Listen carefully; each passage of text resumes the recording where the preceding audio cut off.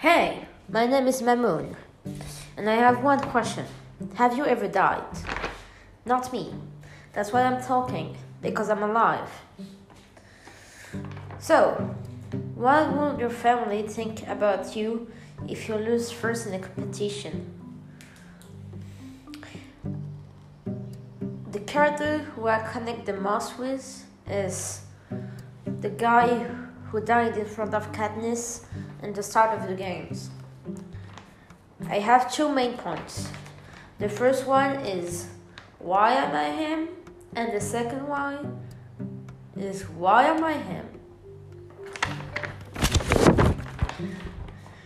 I'm him because I can't do anything without failing, like him when he died the first day. And I'm him also because I have no luck, like he had when he was chosen for the games. So, I'm unlucky and terrible at everything. This is my life and I continue to live like this.